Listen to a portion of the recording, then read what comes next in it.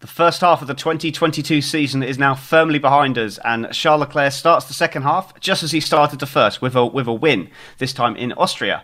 Welcome back to the Grid Talk podcast. This is episode 214, and we are going to be reviewing this year's Austrian Grand Prix. I'm your host, Tom Horrocks, and today I'm joined by Ray from Everyday Motorsport. Hi. We've got Aaron Harper from the Five Red Lights podcast. Hello. And Philip Matthew from the Grip Strip podcast as well. Hello. And if you enjoyed this podcast, we would love it if you could leave us a 5-star rating on Spotify and also on Apple Podcasts. And any reviews left on Apple Podcasts, we will attempt to read out on the next show. It really helps us climb the rankings, so please take the time to do that. And if you haven't done so already, why not subscribe to us on YouTube and click the bell to know when we are going live, like we are right now. And you can put comments in there, and we will attempt to answer any questions in the post-show as well. Give us a thumbs up, subscribe, share, and comment, as we do love to hear from you.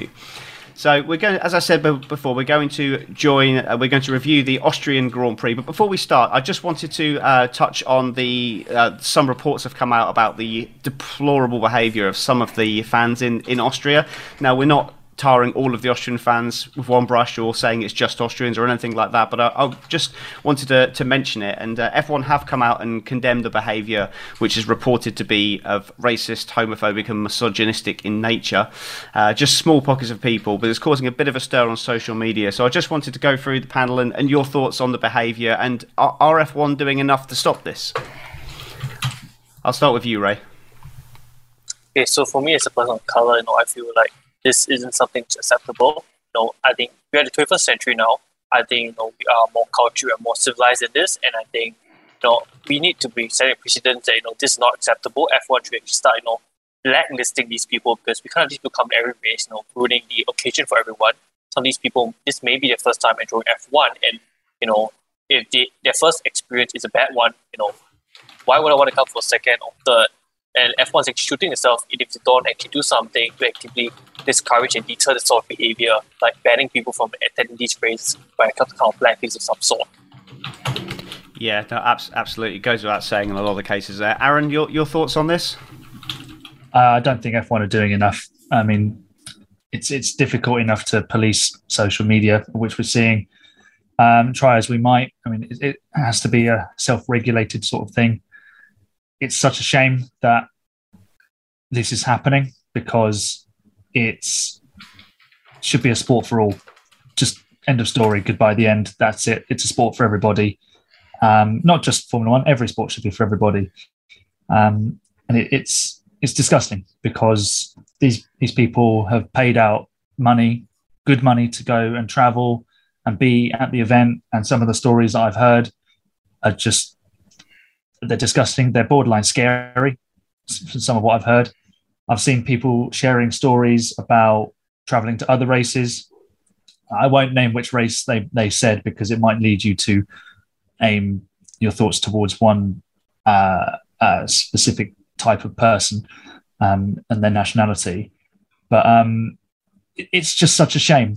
And the worst thing about it is it's so difficult to then police that, because you've got so many people to try and filter out. It's a bit like trying to figure out who the track invaders were going to be ahead of the British Grand Prix last week. You can't figure out who they are until it's too late. These people are the lowest of society. If they are found to be guilty, they should be banned from the Formula One events again. How you affect that is difficult, but there should be very stern punishment, and it should be roundly condemned by all the drivers and the teams and the FIA. And for goodness sake, the head of the FIA, Mohammed Ben Sulayem, was there this weekend and giving it I don't know what he was up to be honest, because some of his tweets were a bit odd, but they should be doing more, because they're on site. And yeah, it's just poor all round from Formula One to just put out a generic message. They should be doing more actively. And Phil, anything to add on to that? I mean, Ray and Aaron have already said a lot. Reading about it, it's not surprising. considering the vast majority of fans. They'll speak and will do whataboutism from last week and say, well, there was cheering or booing or whatever. I mean, it is sport, and there is, you pay for a ticket and you can react how you want in a sense of booing or not liking someone. But in regards to actually being there and making it uncomfortable for someone that is out of line, out of order, and the lack of institutional control, when you consider what F1 is in a lot of ways, isn't surprising, but it isn't justifiable. The lack of response or the weak response is not surprising either, because of the lack of true leadership and backbone that a lot of these people have. It's a shame, really. The sport is in a place in a lot of ways where it's as good or has as much commercial appeal as it's had in years. So many people are watching the sport. So many new people are watching the sport. Being inclusive and having more people come in and being curious about it all over the world is supposed to be a positive. But of course, with how society has become, the LCD, the extremes of the fringes of the population have to ruin it for the rest of us. And then we're left holding the bag, essentially. And then when it comes to the drivers, which drivers are going to respond and which drivers aren't. And most of them are robots, and that's fundamentally an issue. And most of the team principals are the same because they don't care and they're out of touch. And then you have the leadership in not only the FIA, but Formula One itself. As long as they get ratings and as long as they're making their bottom line, it's good. The fact that people are getting harassed, assaulted, sexually, whatever, it doesn't matter to them. We race as one, and we race as one to whatever makes us the most money. That's what the we race as one means. It's not about being one with being inclusive to everyone, which is a shame, but it's not shocking. Yeah, hopefully in this case, as we saw last week, actions will speak louder than words, and that Formula One will come down heavily on these people, identify them and publicise what they're doing about it, not just brush it under the carpet, because I don't want this to detach from what was an excellent Grand Prix, but it absolutely needs highlighting and needs to be in the public domain so that people are aware this is happening, and we need to know what happens to these people and what punishments are laid out. But moving on to what was an engaging and an enthralling Grand Prix, I'm going to start with you, Ray, talking about your beloved Ferrari. Charles Leclerc looked like a dominant win, but just how close did we come to another Ferrari double did not finish? Tom, I cannot say just how I felt last 2 laps of the race, which is Carlos just pulling off to the side. He was going to overtake, get the P2, and then we suddenly see, oh no, he's got smoke coming out of the rear. And moments later, he just got fire. He's on fire. He's pulled up to the side. He's trying to stop the car. And my heart is like, what is going on again? And it's like, my head is like, no, why are we back here again? Because, they had the pace to win. It was going to be easy 1-2, but, number 2 car just went poof.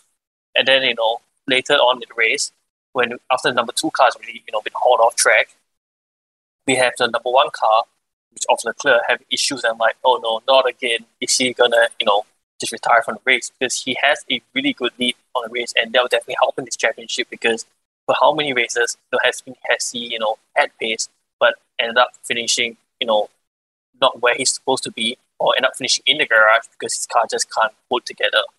And this time around, it's more of even a safety issue because it's throttle, and it's generally scary because you don't want to see any driver, just plowing straight onto the barrier because his throttle, it's just not working. And I'm very glad he made it to the end, of course, and he made it P1, which is probably even better. But I think, Ferrari has to get reliability here.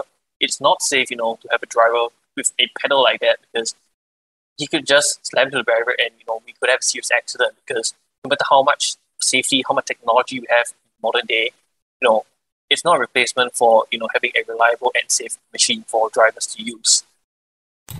Yeah, absolutely, and that's the last thing you want. Barriers and cars are not designed to be going full throttle into barriers, so that kind of thing definitely needs stamping out.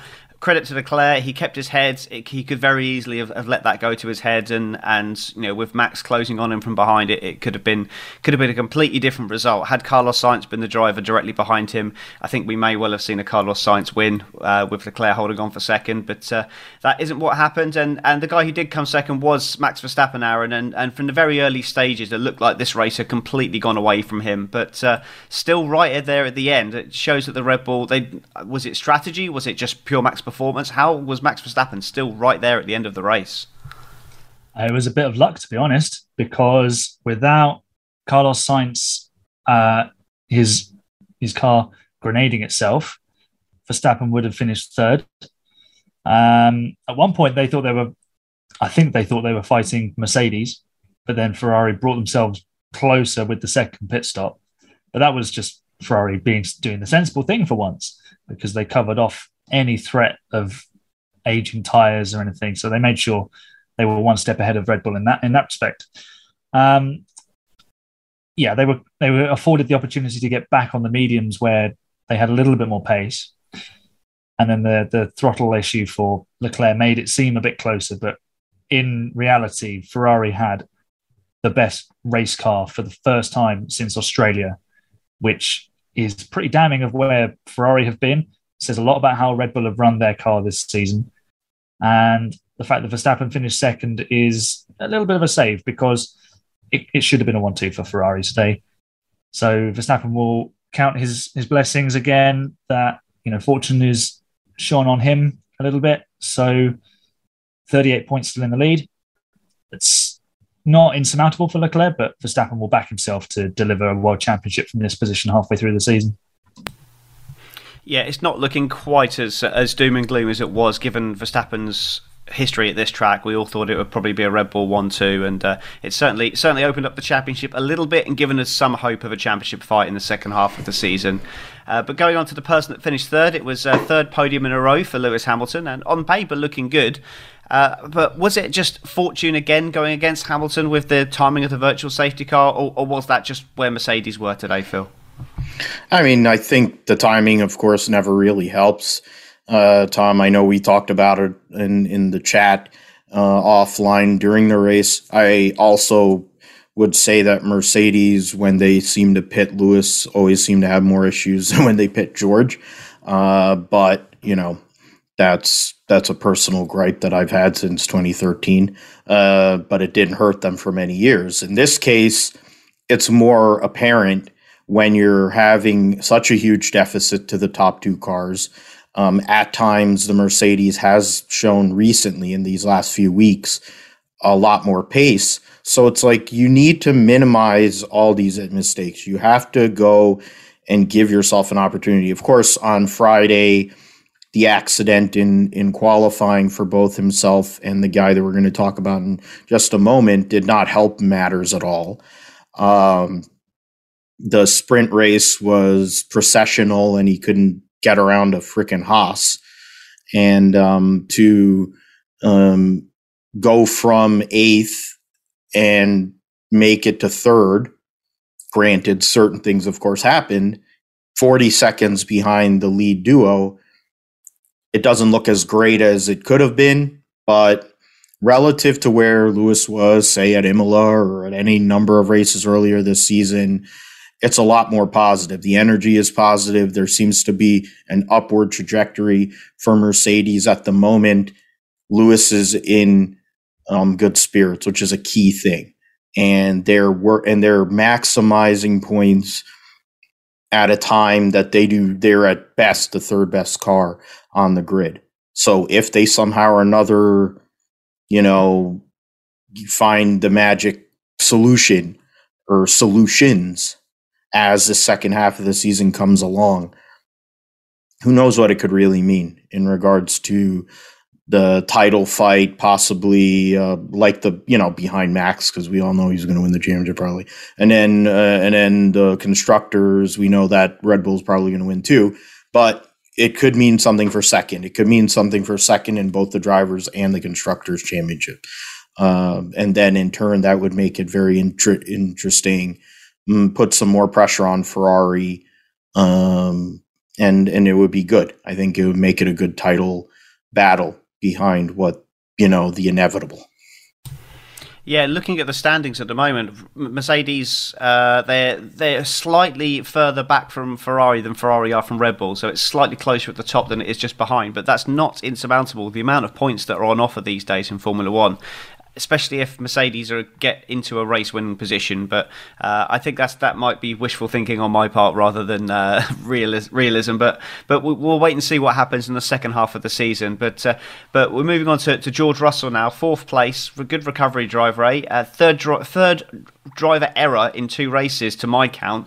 Still stretches lead over Lewis Hamilton due to the sprint race points and on the Saturday. But should we be worried about George, or was it just that he made an error and then came back and put in a good performance after the error?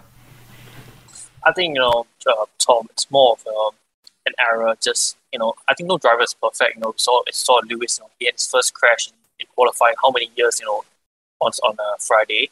So I think it was just, one of those moments where, driver just slips. And, in this case, unfortunately, he put Checo out of the race, which, definitely was not good. I don't think anyone should see anyone, being punted into the gravel and, in fact, having their race compromised. And, yeah, definitely the 5-second penalty was, of course, deserved. But, if you look from another angle, how George recovered from that 5-second penalty, he kept his head down, drove a relatively clean race at the end. And I think, that's a good thing. And, I think George is shaping up to be the future world champion that he will be. And some would say, he's here to Lewis Hamilton. Yeah, he certainly looks like he's going to be the real deal eventually. Whether he's quite there yet, I mean, it's very, very easy at the first part of the season when Hamilton was so far out of the standings to then come and put in some great performances. But don't take it away from him. He's done incredibly well. I've been really impressed with how George has done. So moving on to Esteban Ocon then, Aaron, very much under the radar 5th place. Looked like he was racing Hamilton in the first stint. And is this where Alpine sit now? Are they firmly the 4th best car now? I'm not sure they're firmly the 4th best car, because on the right sort of circuit and on a clean weekend, the McLaren is every bit as fast and maybe a little bit faster. Especially in the hands of Esteban Ocon, the Alpine has been remarkably consistent this year. He's scored points at almost every race. I think he's had 2 DNFs and 1 non-score. So for a driver in the midfield, that is very, very, very good. And if Alonso had delivered that, everyone would be waxing lyrical about it. So we should wax lyrical equally, because it's Esteban, because he is doing a fantastic job. And P5, keeping it out of all the mire in the midfield, being quick enough to stay ahead of the Haas cars, make sure he didn't get embroiled in any silliness with them. I think the Mercedes is always going to come past in the hands of Lewis Hamilton and George Russell. It's fundamentally a faster car. So just to manage your race and deliver, then, you've got to say he's doing an excellent and very, very good job. And Otmar Safnauer will be very pleased. So it's not the sort of form that's going to strike you as a potential world champion if Alpine deliver the car of all cars in 2023 or 2024. But he's certainly a driver who is capable. He's a race winner. Let's not forget that. So, given the opportunity, there's every reason to think that he could win more races. Maybe a title is beyond him, but he's still a very accomplished racing driver, and he's showing exactly that, because he's delivering result after result after result. And Alpine, I believe they would have gone above McLaren.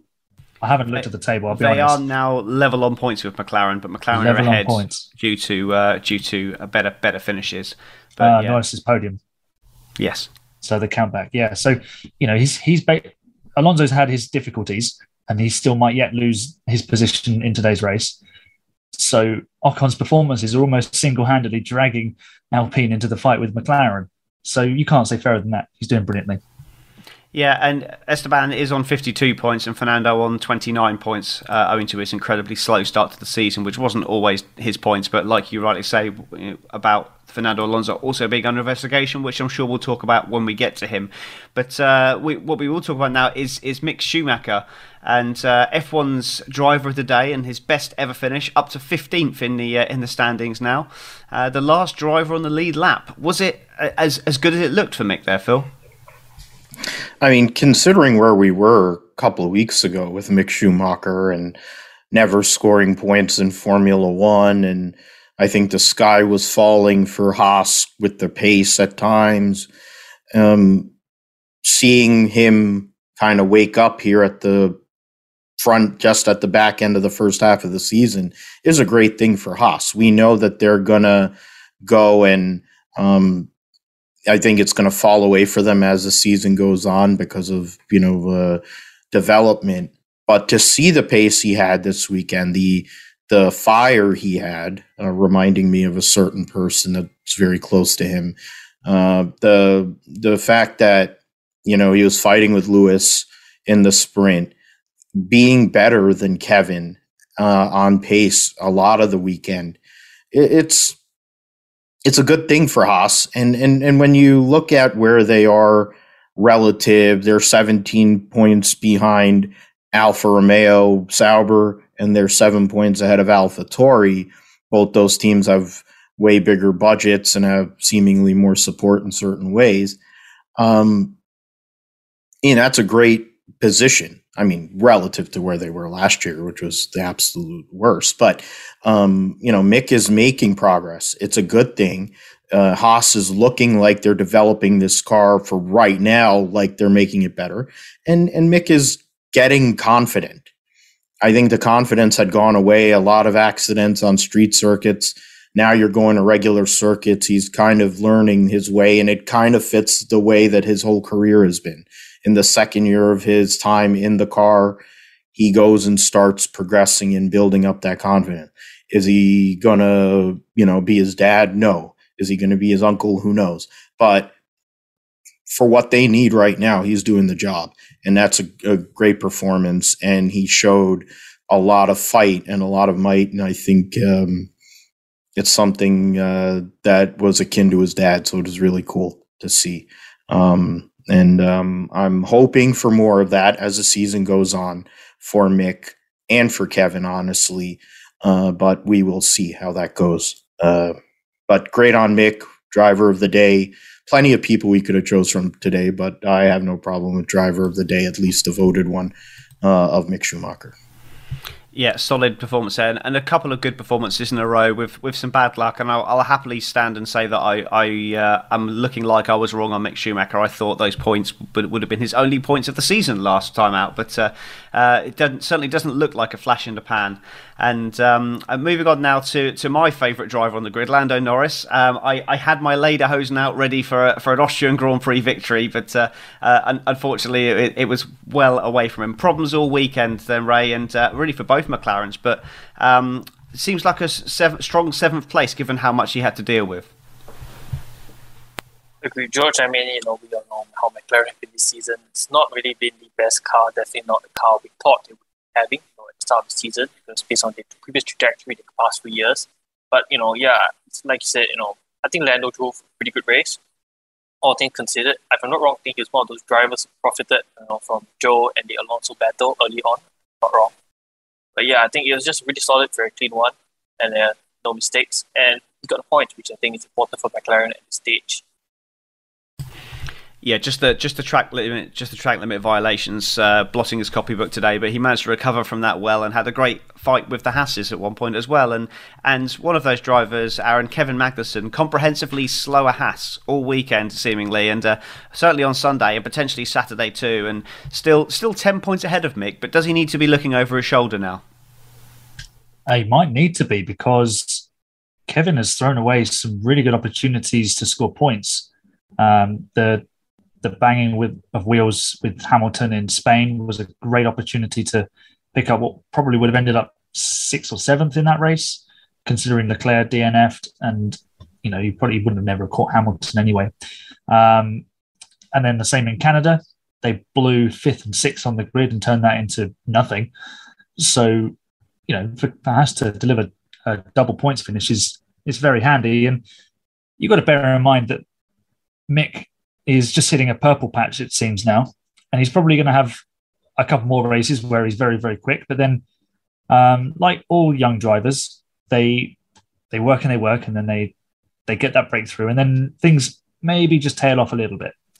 So Kevin, he'll be sort of old reliable. He'll just keep plugging away, do a really good job for the team, help them point the car in the right direction, and keep scooping up those regular points. He just needs to stop sort of wasting those really good opportunities, because the Haas hasn't had any upgrades, I believe, this season. So the fact that they're still scoring really solid points in the middle of the season with essentially what they brought to Bahrain testing is an astonishing achievement, because you think about McLaren would have put upgrades on their car, even though they've stopped upgrading now. Alpine have improved their car, Alfa Romeo, Aston Martin. I mean, they've made a couple of small changes to their car. I don't know if anyone's noticed that. It's all coming together quite nicely for Haas. And, as long as they manage the team right, then they'll be fine. Otherwise, if they do more of what they did on Saturday, they're at risk of turning into even more of a B-spec Ferrari, with a car that's made up of more Ferrari parts than their own, and a team management that won't issue team orders either. Yeah, no, I think it's either France or Hungary. Their first update is scheduled, but they're only scheduling one major update all season. So they're obviously going down the route of understanding the car is more important than bolting on upgrades, which we did see last year. In fairness, with Mercedes, when they weren't bringing updates to the car either. But ninth place then was Daniel Ricciardo, 2 points for McLaren, Phil, and it was. How important really is Daniel Ricciardo for the rest of the season for McLaren, given that they're now level on points with Alpine? This is a really a make or break time for his season and potentially his career. Yeah, I mean, you, Tom, as a McLaren fan, a lot of the people in our group being fans of McLaren, it's been on some of the other hits I've done recently here, and it's one of the elephants in the room with Daniel Ricciardo. Alpine is there. As long as they don't step on themselves, they're able to go and seemingly score points most races. Lando is doing what he's going to do. He doesn't have as good of a car as he's had in probably the last couple of years, so he's not able to do as much at the moment. But he's still roundly beating him. It's not like when Carlos was there, when they would just kind of flip back and forth a lot. It would be a very close battle. It's not the same thing. I think I'm trying to remember who else Lando was teammates with, but maybe it's just those two. But the reality of the world is Daniel Ricciardo is a Grand Prix winner, a guy who has finished third in the championship in the past, a guy who has driven for multiple teams and able to get them on the podium. He has to drive like that guy. There's pictures and stories about Colton Herta testing the car at Portimao. You have Pato O'Ward, who's a McLaren contracted driver and just signed an extension, and he's there. You have other drivers that theoretically would be in the mix for a McLaren driver. I mean, Gasly's now off the table at least for a year, but he needs to show up. I mean, Alonso came from 20th. They pitted him late, and I was like, "Oh, what are they trying to do? They're trying to backdoor points." Well, they did. He did. Ocon was doing his thing, best of the rest. It's kind of that quiet, non-assuming race. It was what Lando was doing a lot for the last couple of years. He'd be the good first guy after the big group. Ricciardo has to be doing better. He has to be qualifying at minimum in Q2, getting into Q2, and definitely flirting with Q3. He needs to also be scoring points, and not ninth place points. Top sixes, no 7, 8th. You have to do that. I mean, they're not going to pull the plug. He costs too much money. It's not. They're not going to do like I was watching Michael Andretti thing a few days ago, and it's like, well, they're not going to pull the plug because they don't have the ready-made solution right there, like they did with Mika Hakkinen. But if he doesn't show up, it's a 2-against-1 thing, and you can't fight that way, especially in a battle that tight, that condensed. It's good he got those points. It was another kind of weekend that was kind of meh until that point. It's unfortunate. I think we know what's going to happen to him, but if he wants to have a Formula One career after this year, I think he needs to pick it up here in the second half of the season, to say the least. Yeah, it's heartbreaking to see. He's one of my favourite drivers as well. But I completely stand by the fact he needs to perform. He's in there with the 20 best drivers in the world, and I think really he needs to be targeting Q3, not just Q2. Because if that car is the 4th best car, even if it's the 5th best car, he should still be looking at a top 10 start. That should be his minimum. But we'll move on to Fernando Alonso then. So he committed early to a 2-stop strategy to finish on the faster tyre, which looked like it was potentially going to work for him. But he's now under investigation as he had to make 2 stops under the virtual safety car, Ray. And we don't know if that's going to come as a penalty or not yet. Knowing the FIA, it'll probably come out in a couple of days' time. But what did you think he was capable of today without the problems?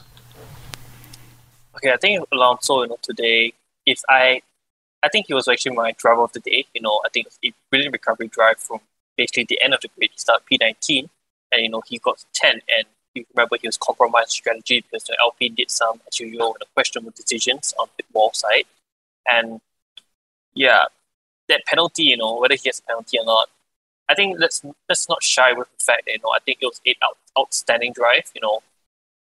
What he had through, he just charged through the field, and once again, he just left thinking, if Alpine made the World Championship contending car, what would Alonso produce? Would he, be fighting for the title or not? I don't know, but it's just something to think about. And yeah, I don't know if we get the penalty or not, but even if it's a penalty, I think it's once again a very good performance for him. Remember, he is 40 years old. I think he has driven, for so many years. In fact, his career started before I think he was born. So yeah. Yeah, way to make me feel old there. I remember his debut, but yeah. So the person who started just alongside him. Yeah, the person who started not just alongside him, he started behind him, he started in the pit lane, Valtteri Bottas, was just pit by Alonso for that final point. Started in the pits, unlucky, or was this just what Alfa Romeo had today, Aaron? Well, I too am in the club of I remember Fernando Alonso's debut. So I'll join you in the old boys club there, lads. Valtteri Bottas, 11th from the pit lane is pretty good, but I think the Alfa Romeo was probably capable of a little bit more. He would have started in the top 10 had he not had the engine penalty. So solid points were definitely on offer. So bearing all that in mind, I think 11th is probably a very good result considering where he started and the shape of the weekend. So the general pace was there, and that's encouraging for Alfa Romeo. And to be honest, they have outperformed everybody's expectations this season. I don't think anyone would have had them fighting anywhere near 4th in the Constructors' Championship, because if they put a serious run of results together and a little bit of bad luck befalls McLaren and Alpine, then Alfa Romeo could be best of the rest behind Red Bull, Ferrari and Mercedes. And that would just be astonishing. So for Bottas to put in a performance like that shows that the car is working. I mean, Zhou Guanyu had some nice battles out there too. So Alfa Romeo moving in a good direction. No points this weekend, which would be disappointing, although that could be subject to change. So watch this space. I think despite no points, Bottas should be pleased with that. Nice, tidy drive, no incidents. Probably didn't have quite enough porridge this morning. Yeah, and on a circuit that's he's obviously got multiple wins and podiums at, and certainly a strong circuit for him. It's even outperformed Lewis Hamilton at this circuit several times. But Alex Albon then in 12th place, Phil, only really saw him when he was getting a penalty for track limits. And this new Williams was touted as a huge upgrade, worth up to a second a lap. Is there any evidence of this, or is it just going to be a long second half of the season? I honestly thought, Tom, that he had a chance to sneak that last point there for a bit of time. I mean, obviously you had ages between the top three, Lewis, and then, the rest of the field here. The vast majority of the field was all very condensed together.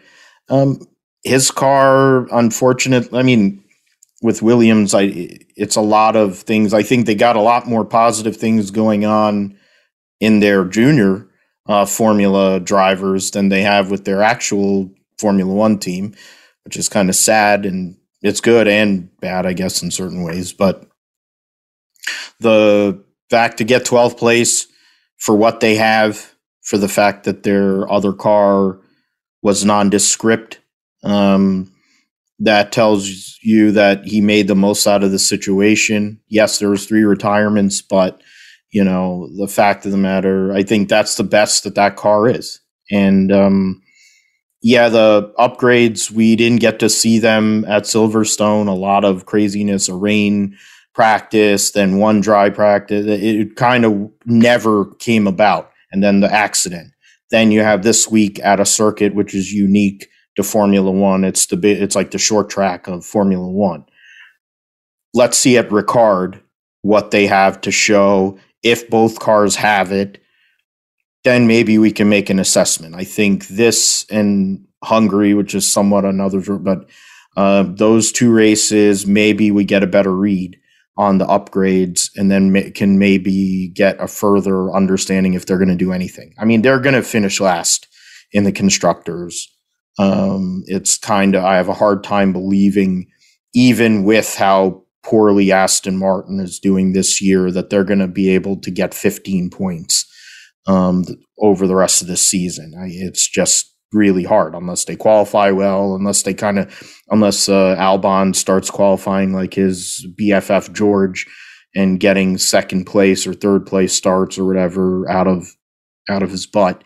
I don't think that's going to really happen. So if he keeps it clean, gives them data, it's good. It would be nice if his teammate would show up, or if he had a teammate that would show up, and then, maybe they can make progress. But I think that's best of what they could do.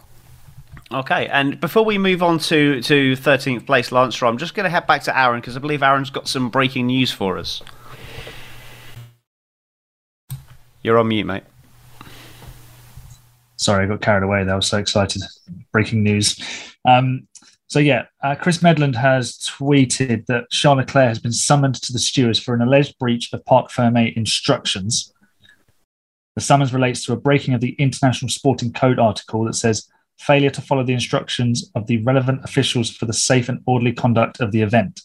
So I think this is fairly unprecedented. I've never seen this come up before.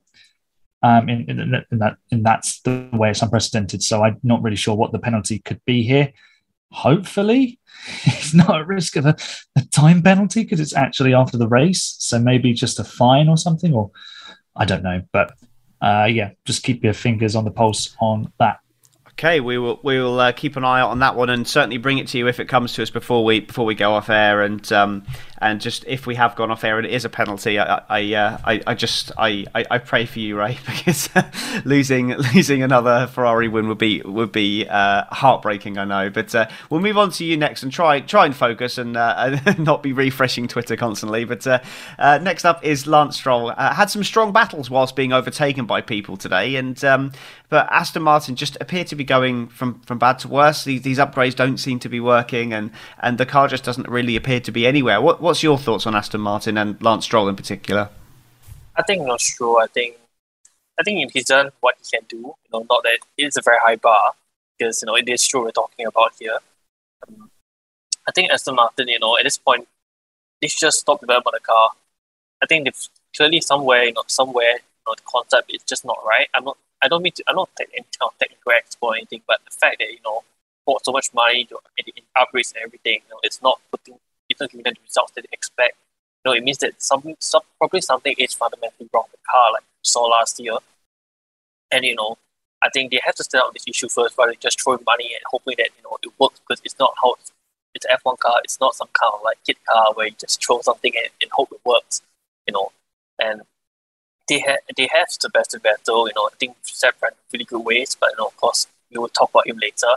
And yeah, it's just the drivers are just doing the best they can with this kind of equipment, and I think Aston Martin has to deliver better equipment for the amount of money that's going into the facilities and their drivers, because all I see at this moment is two drivers being wasted.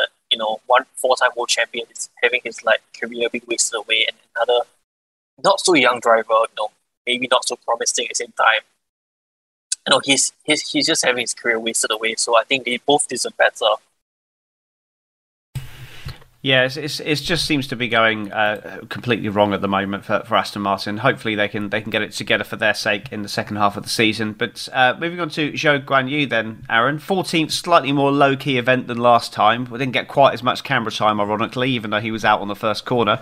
But will he be disappointed that he finished behind Bottas, despite Bottas starting from the pit lane? Or just glad to get back to racing? I think he'll just be glad to get back to racing, to be honest, because even though he wasn't apparently so sort of distressed about his accident, obviously massive accident, we're very glad still that he's here with us. He'd have been pleased to get 2 days of racing action under his belt to keep building on his recent run of good results and good form. He struggled from yesterday, didn't he? From the sprint where his car went into that strange switch off mode. Never quite recovered, but still, a solid drive, tidy. There was some nice battles in there. So again, it's just more improvement for him, and he's doing really well. So it will just blow away the cobwebs of last week and allow him to keep moving forward. Just also to build on that bit of breaking news about Leclerc, Max Verstappen and Lewis Hamilton have both been summoned to the stewards for the same thing. So George Russell's first win is about to realise.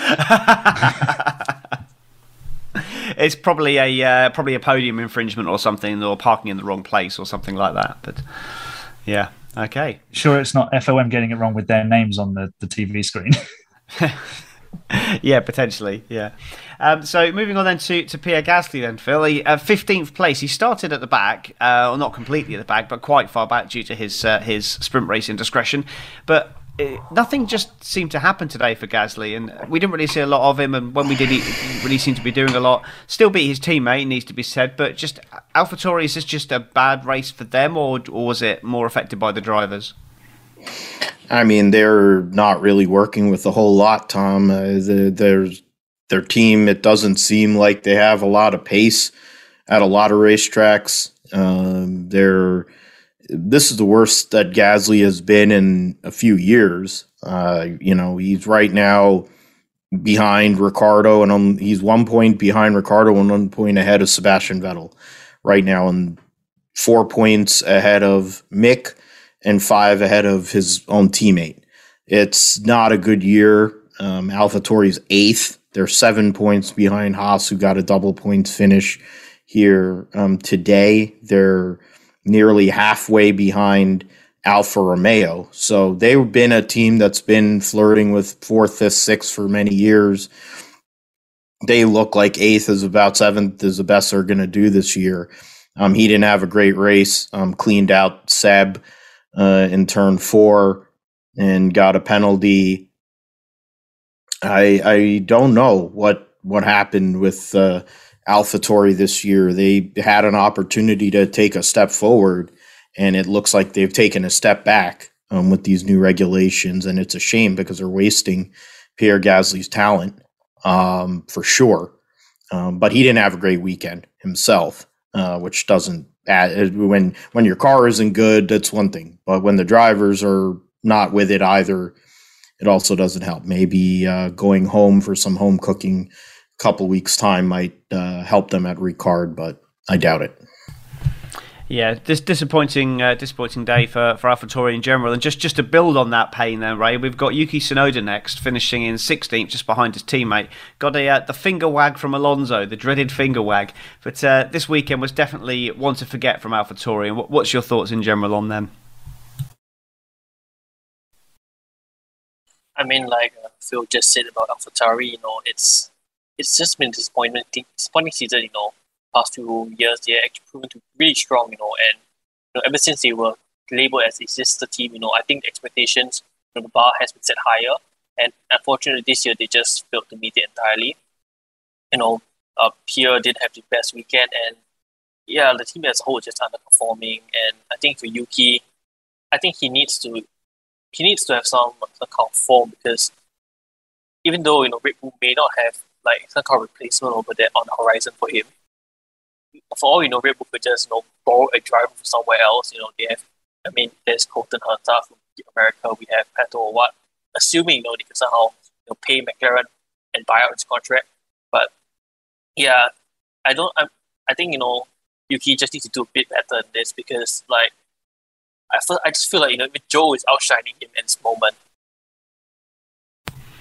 Yeah, it's been an odd one for him this season. I think he's certainly showing that he's closer to Gasly, but is that just Gasly doing worse, or is this Tsunoda making a massive improvement? And I think with AlphaTauri having to, normally taking a lot of parts from Red Bull with a whole new regulation set, they've got to design the entire car themselves. So I think that might be part of the reason why they've dropped back. But Sebastian Vettel in 17th place, Aaron, the final person on track to finish the race, getting to know the gravel very well this weekend, relegated to last after a track limits violation right at the end. Was it as bad as it looked for Sebastian Vettel? Well, it looked like he wanted to go and spend time with his bees somewhere in Austria, and he made every attempt with the bit of help of Albon and Gasly to head that way. It wasn't really ever going to score points, was it, the Aston Martin? Well, it could have in the hands of Stroll, because he just has this weird habit of arriving in the top 5 or something, and no one knows how he's got there. But for Vettel, he just seems to be caught up in something at the moment, whether it's on the track with tangling wheels, or it's storming out of meetings, or it's wearing good appropriate shirts that promote good causes, and getting himself in the headlines that way. There's always something to talk about with Seb at the moment, right? Or good or bad. It's just one of those. It's one of those as a world champion. You probably just brush off and go right on to the next one. Reset for Paul Ricard. Not sure how competitive the Aston Martin will be there either. And it just paints a bit of a sorry picture, because here we have someone who has served the sport really well, continues to serve the sport really well in more ways than one. And yet, if this turns out to be his final season, it's something of a damp squib. It's it's not the farewell tour that he would want. So I'd like to see him continue another year to sort of get a positive send-off, if that's the way it goes. But I think there's still actually more to come from Seb. So, just brush this one off and, forget it, put it in the bin, move on. Yeah, he's not become a bad driver overnight, and if Formula One's gone away from him a little bit, then that's fine. But I still think he's got a lot to offer, much like you. So yeah. But moving on to then Carlos Sainz, the last retirement right at the end of the race, Phil, absolute heartbreak. Retired from third place whilst trying to pass Max for second, and a very scary moment off track when he did retire as well. Yeah, his car was well done by the end of that deal. It was pretty bad. You could just see Matteo Binotto's head going aflame as well, because of all the penalties that they're going to end up having to serve because of all the power unit components that caught fire. It looked like a Lamborghini fire circa early 90s in Formula One, or the Peugeots of the McLaren team back in the day. That was a epic fire. And the sad thing is, Sainz might have had the pace to not only pass Verstappen, but he was going to pass Verstappen, and then he would have possibly had the pace to pass Charles Leclerc, and then get 2 wins in a row. I don't know if they would allowed him to, but that's horrendous. From the highest to highs to the lowest to lows for Carlos Sainz, it's been this way the whole year. It goes back to how Ferrari have just given away so many points this year through any number of different manners, and this one is particularly gutting, not only for Carlos, but the team, because I was a 1-2 finish. They would have taken a lot of points in constructors. Max maximized his deal, so he got the fastest lap and all that. So he would have gotten whatever he was going to get, but they were going to make a gain in constructors. Carlos was going to gain on Sergio Perez. That whole battle, it's just disappointing.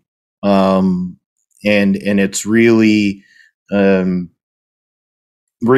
to be the story of the season. We're already halfway through the season in general, but I think a story for the season for Ferrari is like what might have been, because of all of these, mechanical issues and all these other errors they have made this year. Carlos coming off of the best weekend of his career, and then being in position to possibly, pay it off again, get a second consecutive win, or at least get a second place to go and give himself momentum going to Ricard and going to Hungary. And now you have to start all over again and probably staring at serious, grid penalties and stuff, post summer break too, which is just salt in the wound at the end of the day for them. So he had a great car. He had pace. Wasn't as pacey as the top two, but you got to feel bad. You have to be gutted for Carlos there. Yeah, absolutely. I genuinely think that I'm not sure Ferrari could have justified keeping him behind with Max Verstappen closing like he was. But moving on to Nicholas Latifi, then Ray, another anonymous driver with no real screen time. But was there anything that we can talk about for Nicholas Latifi for this race? I guess I think it's just crashing back to reality. Last week was a great weekend for him. He made his first Q3 appearance. He would, even though he was snubbed for the upgrade, he looked like a hero. He actually came home P12, which is pretty good. Considering he didn't have the upgrade package, and once again, sadly, because he just came back. He just like the dream. Just snapped. He snapped away from the dream, and sadly, it's just back to usual, back to business for him. And yeah, he hasn't got the upgrade because Williams, because the crash damage that Albon had, in the lap 1 incident last weekend, so it meant that he didn't get the upgrade this time round. And if I'm not wrong, he could upgrade it in France, but yeah, I just don't see that. It's just, I think it's going to be pretty, his career is going to end up with, I think, because there's a lot of rumors about him being replaced for next year by Logan Sargent, which of course Williams, a young driver in the academy, and there's been a lot of news about that. So, and I won't be surprised because Williams now have the money from Dorota Capital. They don't need his money, and yeah, I just think his career is probably going to end on a bit of a whimper at the end of the year. Yes, I'm a big fan of Logan Sargent. I'd like to see him get a chance in Formula One, but whether he's got that absolute pace, I'm not entirely convinced. But will he be an upgrade on Nicholas Latifi?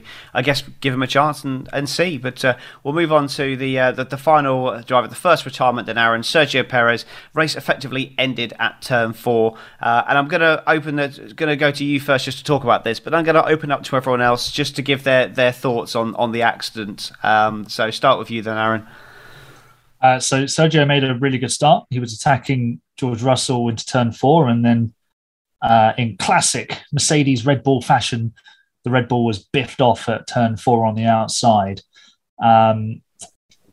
Didn't get as catchy a team radio message from Checo as we did from Alex Albon back in 2020, but his race was effectively ruined there because he was last and he had big damage to the floor. I saw the overhead shot where he pulled in. I think it was the left-hand side of the floor was most damaged. I'm guessing that would have been as he went through the gravel backwards. So, yeah, it's been a rough 3 races because after winning Monaco at DNF in Canada, rescued a second place at Silverstone, but then failure to finish again today. Pretty much consigned. Even though we already knew it, he's definitely going to be the number 2 to Max Verstappen now. There's no way that Red Bull can say, yes, you're in with a chance of winning the World Championship. So for me, I think the fallout from the penalty was for the penalty was fair, but I'll let Ray and Phil speak first on that. Yeah, it was certainly consistent decision from what we've seen before. But I know, Phil, you may have a slightly differing opinion on this, so the floor is yours, my friend. Yeah, I looked at it and I get what you're saying, Aaron. And I mean, there's obvious history and with certain two drivers doing that and then getting into each other. I saw they show all the camera views, and I look at George. Yes, I think in the end they were going to give him the penalty because he offed Checo. But it's the first lap of the race.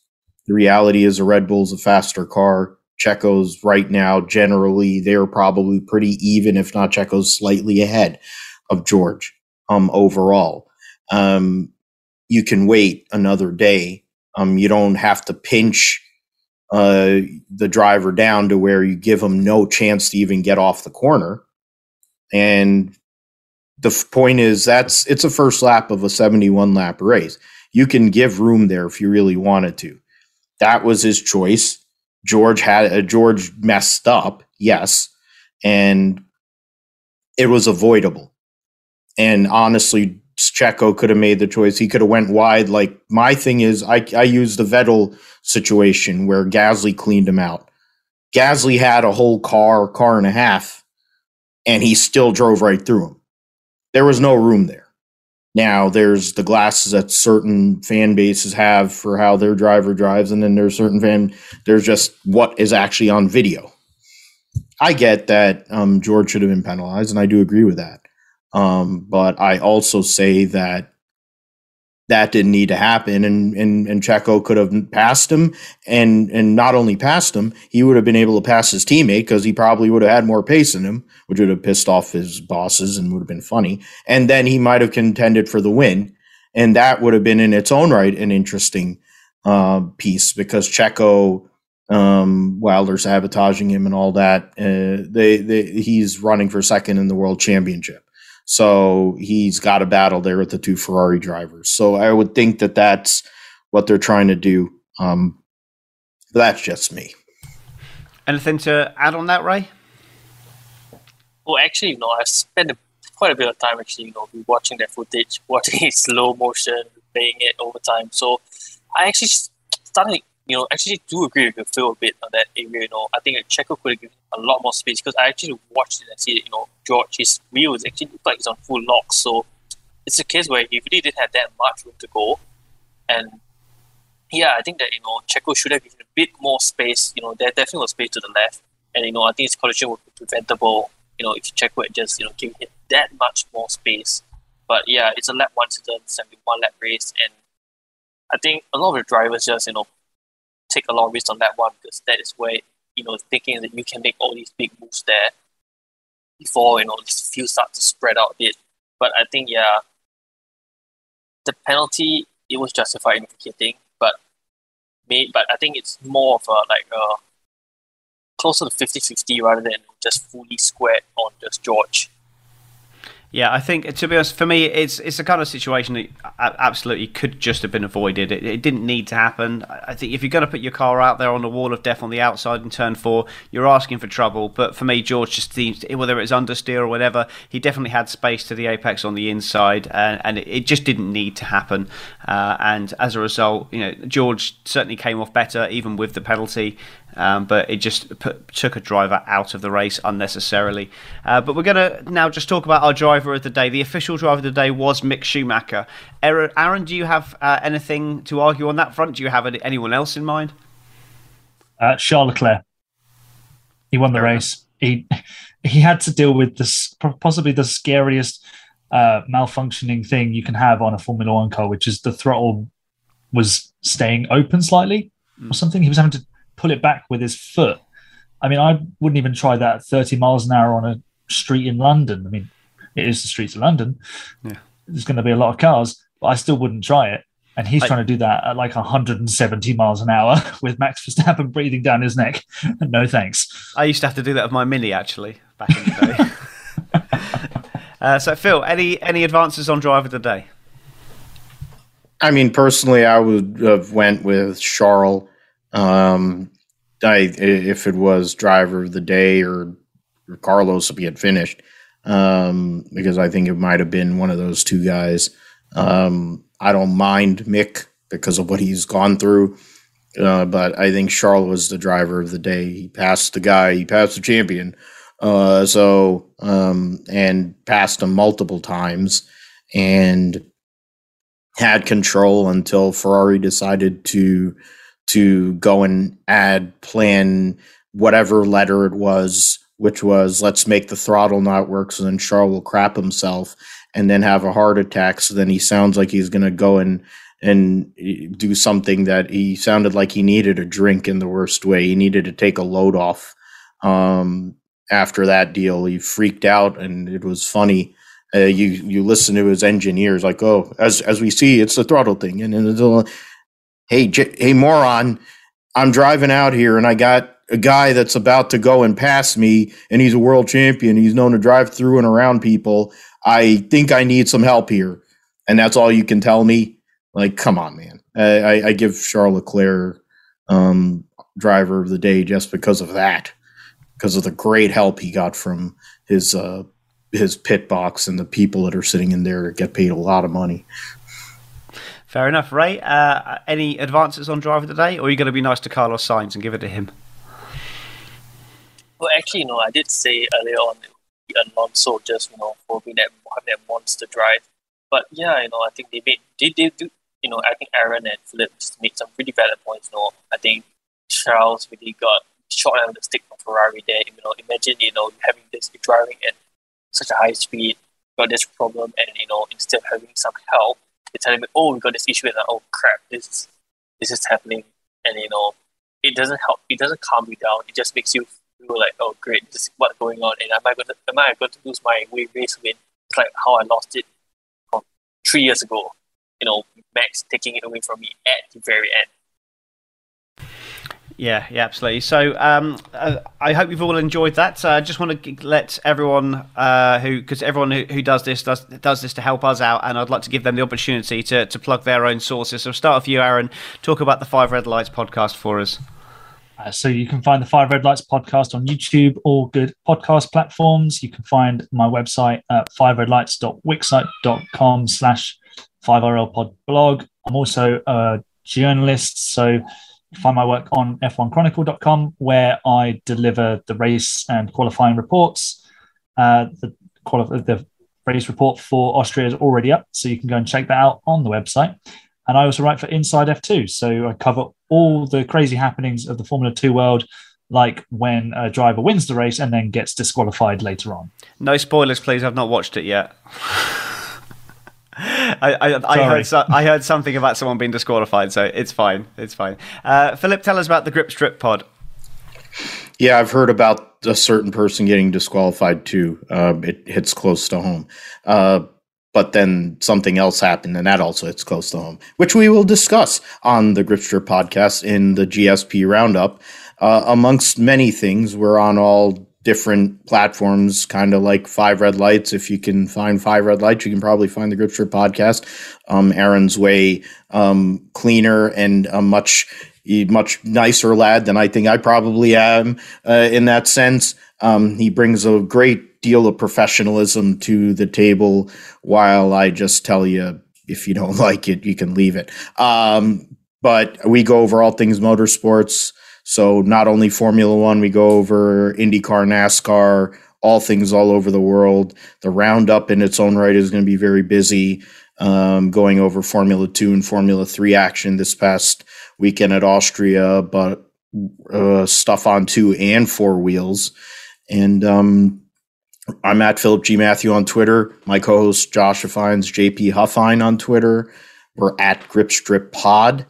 And philipgmatthew.com, my blog site. We also post on there. And we're on YouTube at Grip Strip Podcast on YouTube. So you get to see myself and Josh do the recording and get to listen to it raw and unedited.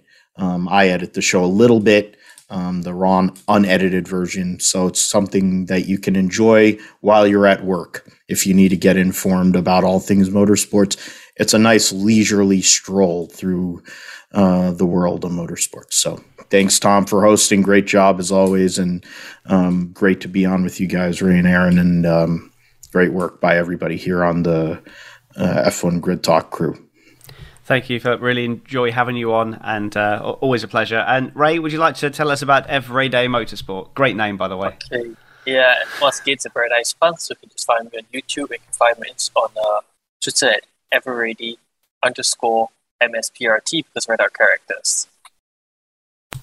Okay, so if you want to hear more from Grid Talk, we have a huge back catalogue of shows you can go back and listen to, and all our race shows go out live on YouTube straight after the event, like they are today. The audio version, again, slightly later, which is on, amongst other places, Amazon Fire, Spotify, Google Podcasts, Apple Music, Verbal, Omni Studio, and Pocket Casts. And we also have a Patreon if you want to help to contribute to us to help us continue doing what we're doing. Everything goes back into the show to improve your experience. And you can also support us by buying merchandise from f1chronicle.com/store. We will be back next week to preview the French Grand Prix in Paul Ricard. So unless you're staying for the post show, we will see you all then. Goodbye.